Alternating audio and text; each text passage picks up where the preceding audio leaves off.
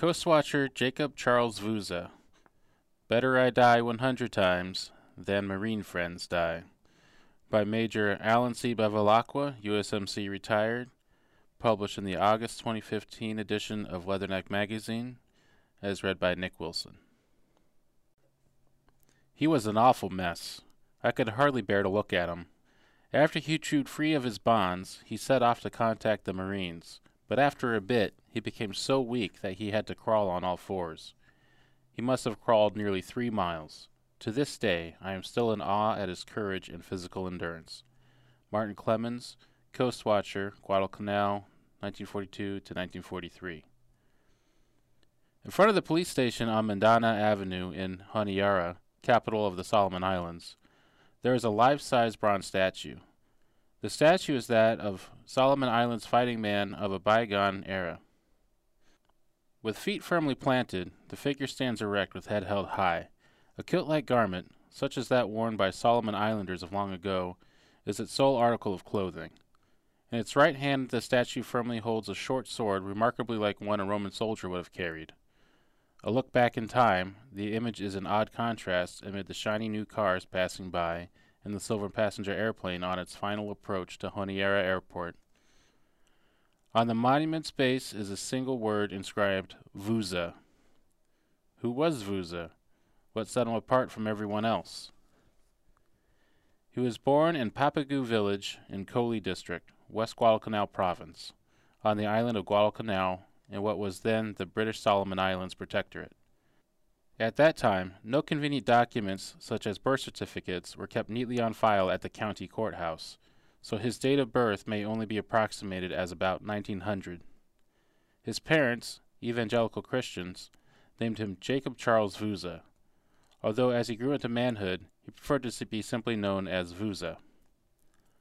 He was educated at the South Seas Evangelical Mission School, where he was noted for his intelligence and direct reasoning ability. An apt student, he was a very active youth, who even at a young age showed signs of an uncommon physical constitution. As a boy, he spent much of his time outside of the classroom roaming the jungle that blanketed the area and developing remarkable skills at woodcraft and tracking. While all young men of his day were very much at home in the outdoors, his skills were above and beyond the ordinary. In 1916, when he was about 17 years old, he was accepted into the BSIP Armed Constabulary and began a 25-year career as a police officer. Some men are born to be doctors. Others find their calling in life as carpenters, mathematicians, or whitewater rafting guides. Vouza and law enforcement were a perfect match. The man was a natural-born police officer. In the summer of 1941, after a career of accomplishments that set a new standard for police work, Sergeant Major Vouza retired. As events would prove, it was only a beginning. Less than a year after Vouza's retirement, war came to the Solomon Islands. After its stunning attack on Pearl Harbor, Hawaii, on December 7, 1941, that left America's Pacific Fleet in smoking ruins, Japan thrust deeply into the Southeast Asia and South Pacific. By spring 1942, major Japanese bases had been established at strategically important Truk and Rabaul. In June 1942, Japanese troops arrived in the Central Solomons and began surveying an airfield on Guadalcanal close to the town of Honiara.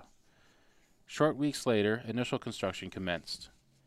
It was then that Vouza and Martin Clemens entered the picture. Scottish-born Martin Clemens, the Colonial District Commissioner of Guadalcanal, and Vouza were friends of long standing. They had worked closely together when Vouza had been in command of the police detachment on the island of Maleta. Vouza and Clemens joined the ranks of the Coastwatchers, the combined field intelligence service of the Royal Australian Navy. Risking summary execution if they were caught, they worked clandestinely in Japanese-controlled areas, gathered information of intelligence value. They were the first to report Japanese airfield construction activity. The news of a Japanese airfield on Guadalcanal blew American and Australian plans completely out of the water. Japanese bombers from Guadalcanal would be perfectly positioned to inflict pulverizing blows upon the direct convoy route from the American mainland to Australia. An operational Japanese air base on Guadalcanal would change the entire war in the South Pacific. By whatever means necessary, the Japanese could not be allowed to complete their work on Guadalcanal. The only available means of thwarting the Japanese airfield planning was far from ready. Newly arrived in New Zealand, Major General Alexander A. Vandegrift's 1st Marine Division had expected to have 6 months of training before undertaking active offensive operations. Combat ready or not, there was one thing the 1st Marine Division could do that no other American or Allied force anywhere in the world could undertake. Thanks to extensive training exercises in North Carolina and the Caribbean, the 1st Marine Division could conduct an amphibious assault. On August 7, 1942, with one of his infantry regiments, the 7th Marines, tied to the defense of New Caledonia, General Vandegrift sent his Marines ashore at Guadalcanal. It was a shoestring operation born of dire necessity. Fortunately, the Japanese activity on Guadalcanal was no less an improvisation. The majority of the relatively small Japanese forces on the island were construction personnel, with but a handful of combat units. The Japanese were completely unprepared. The first American amphibious action of the war was unopposed. By nightfall on L-Day, the airfield was firmly in American hands. The day when Marines came ashore on Guadalcanal was also the day Vouza first met Americans. A U.S. Navy pilot from the aircraft carrier USS Wasp, CV-7, was forced to ditch at sea after the engine of his Grumman F-4F Wildcat failed. Brought to shore by Vouza, he was guided to Marine lines. Then and there, Vouza volunteered to be a scout for the Marines. The Japanese would be quick to respond to the loss of the airfield. It was a given that Japanese would send major combat units from Rabaul. Vouza's intimate knowledge of the area and his skills in moving about in it would be priceless to the 1st Marine Division's D2 intelligence section. He went to work promptly, guiding Marine units into the jungle surrounding the airfield and the village of Honiara. It was a fortunate move. Within days, major Japanese reinforcements were being introduced under the cover of darkness each night. Japanese bombing raids from Rabaul were a daily occurrence.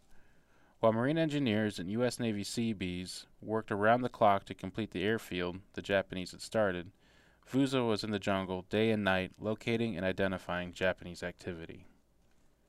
It was during one such mission on August 20th that Vouza was captured by the Japanese. While crossing a particularly treacherous tidal stream, he lost his footing, was knocked down, and swept along by the strong current. He was seen by members of a Japanese patrol who were waiting for him when he fought his way free from the fast-moving water. Heaving himself onto the stream bank, he was confronted by Japanese with leveled rifles and fixed bayonets. The Japanese were members of a recently arrived unit, the 28th Infantry Regiment, 7th Infantry Division, commanded by Colonel Kiyanao Ichiki and commonly listed as the Ichiki Detachment. The unit had been slated to be the landing force for the Japanese assault on Midway in May. Following the decisive Japanese defeat at Midway, the Ichiki Detachment had been diverted to Guadalcanal. The unit's mission was to overwhelm the Marine positions protecting the airfield.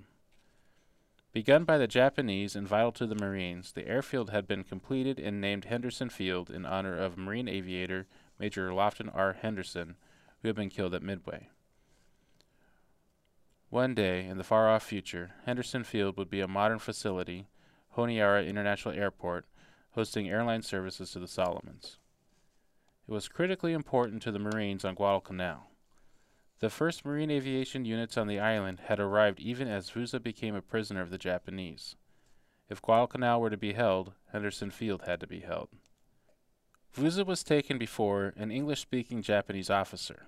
Confronted by a barrage of questions, Vouza stood mutely, trying to convince his inquisitor he did not speak or understand English, that he was nothing more than an unremarkable Solomon Island native. The ruse was unsuccessful. Upon searching him, the Japanese found a small folded American flag hidden in his clothing. He was taken to a tree where he was tied with vines. The questioning was accomplished by merciless beating. Vouza refused to utter a sound.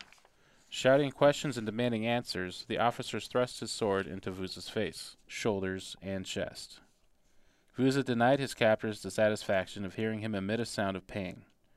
The officer stepped aside to allow soldiers to use their bayonets.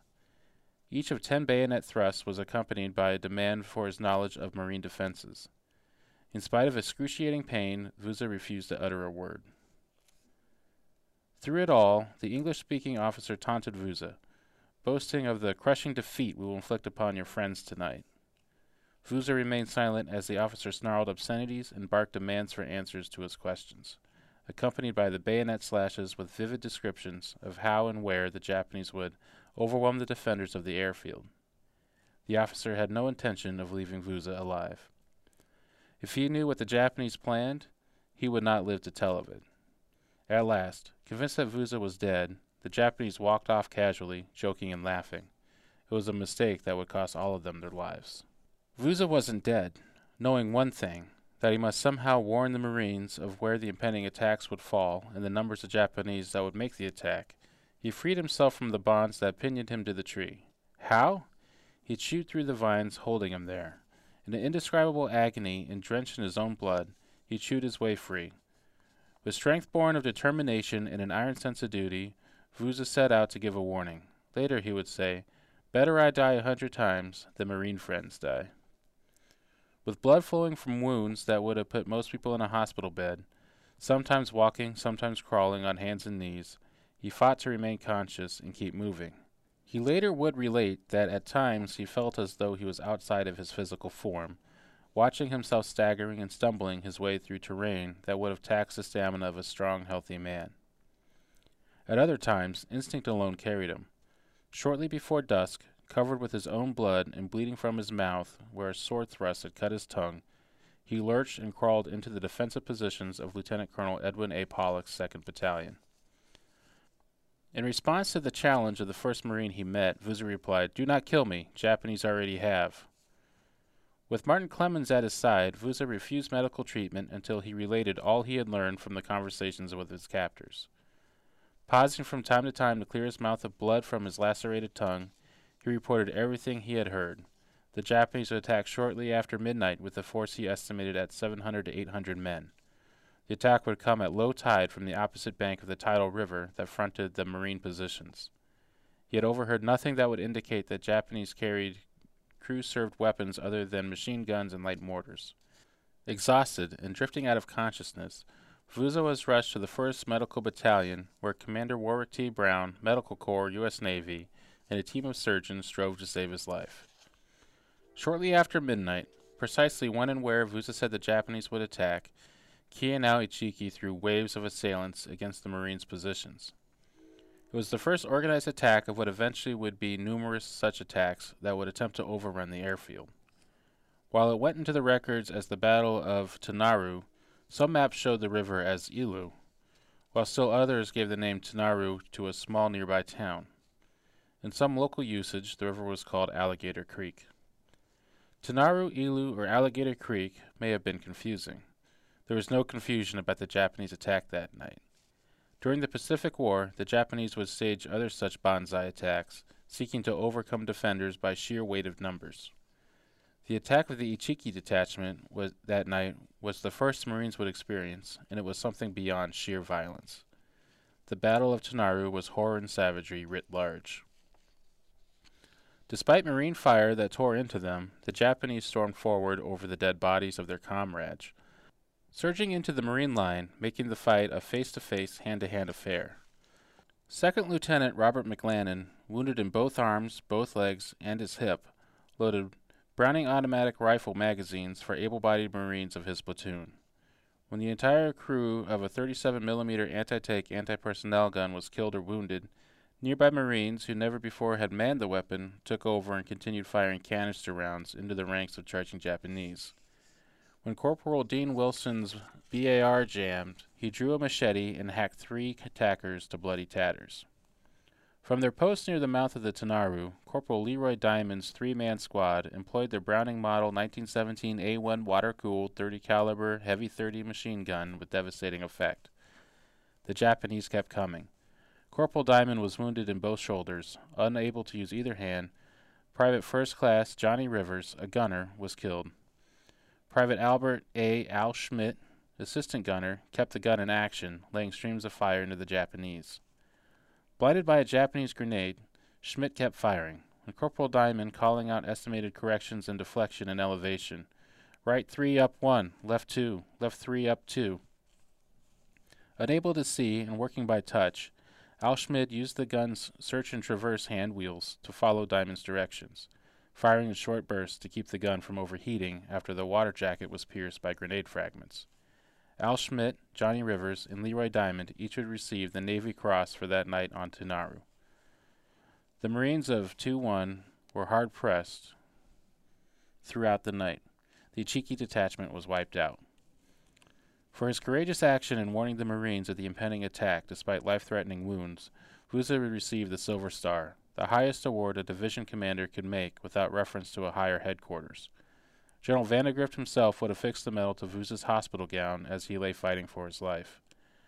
Vouza also would receive the George Medal, a decoration personally authorized by King George VI for acts of great bravery by persons other than members of the armed forces from Great Britain. Closing Vouza's multiple wounds would require almost 100 sutures. He received 16 pints of blood. In an incredible 2 weeks, Vouza was back on his feet and out of the hospital. Less than 2 weeks after that, he became Chief Scout for the 1st Marine Division, once again leading patrols and reconnoitering Japanese troops' strengthened locations. During November and December, Vouza and a contingent of scouts he personally had selected accompanied Lieutenant Colonel Evan F. Carlson's 2nd Raider Battalion that would be called the Long Patrol. The patrol was an epic of endurance. Through it all, a man who had been at death's door was an inspirational example of stamina. For 30 days, Carlson's raiders operated behind Japanese lines, creating havoc and spreading destruction. Thanks to Vouza and his scouts, Carlson's raiders never at any time were surprised by the Japanese. Every bit of information taken back to the main body proved to be 100% correct. For his role in providing information and security during the Long Patrol, Vouza received the Legion of Merit. Accolades continued to come his way during the after-war years. He was inducted as a member of the Order of the British Empire and became head mayor of his village. His home village was renamed California in his honor. By special order of Commandant of the Marine Corps, Vouza was named an honorary Marine with the grade of Sergeant Major. He was promoted to the police force rank of Inspector. He was appointed district head man and served as president of the Native Council and as a member of the Solomon Islands Advisory Council. By unanimous vote of membership, he was made a life member of the 1st Marine Division Association. In 1953, Vouza represented the Solomon Islands at a coronation of Queen Elizabeth II. In later years, he was knighted by the Queen. Throughout the years, Vouza often voiced a desire to see America. In 1968, he was invited by 1st Marine Division Association as guest of honor at the association's annual reunion, held that year in Philadelphia, Pennsylvania. He was taken on tours of Los Angeles, California, Philadelphia, and Washington, D.C., where he met Secretary of State Dean Rusk. Australian-born June Heim, whose husband Gordon Heim was one of the association's founding members, met him that year. More than 40 years later, June Heim would recall with vivid clarity Vouza's dignified bearing and gentlemanly manner. As the years slipped away, the trail before Vouza grew shorter and the shadows grew closer. In his last message to the 1st Marine Division Association, he wrote, "Tell them I love them all. I am old man now, but I never forget them, never." The Honorable Sergeant Major Sir Jacob Vouza slipped away quietly in his sleep on March 5, 1984. He was a citizen of the Solomon Islands by birth, a knight of the realm by decree of the Queen, and an American by right of blood he carried within him in his affection for a land he saw only once in his lifetime. When Sir Jacob Vouza was carried to his final resting place, he was clad in the dress uniform of an inspector of police and one thing more. That one thing more was his prized possession, a gift of the 1st Marine Division Association, a Marine Corps battle jacket of World War II design bearing the Eagle Globe and Anchor emblem of the United States Marine Corps and the rank insignia of a Sergeant Major of the Marines. The independent Solomon Islands are a constitutional monarchy within the British Commonwealth of Nations today. In those far-off islands, there are 2 bits of the Marine Corps. Vouza's home in California Village is the Solomon Islands National Heritage Site, maintained as it was during his lifetime. On a nightstand behind his bed, his many medals and decorations are permanently displayed in a glass case. Standing beside the case are the flags of the United States of America and the United States Marine Corps. In front of the police station on Mandana Avenue in Honiara, capital of the Solomon Islands, there is a life-size bronze statue. The statue is that of a Solomon Islands fighting man of a bygone era. His name was Vouza. He was a sergeant major of the Marines. Author's bio. Major Alan C. Bevilacqua, a Leatherneck contributing editor, is a former enlisted Marine who served in the Korean and Vietnam Wars, as well as on an exchange tour with the French Foreign Legion in Algeria.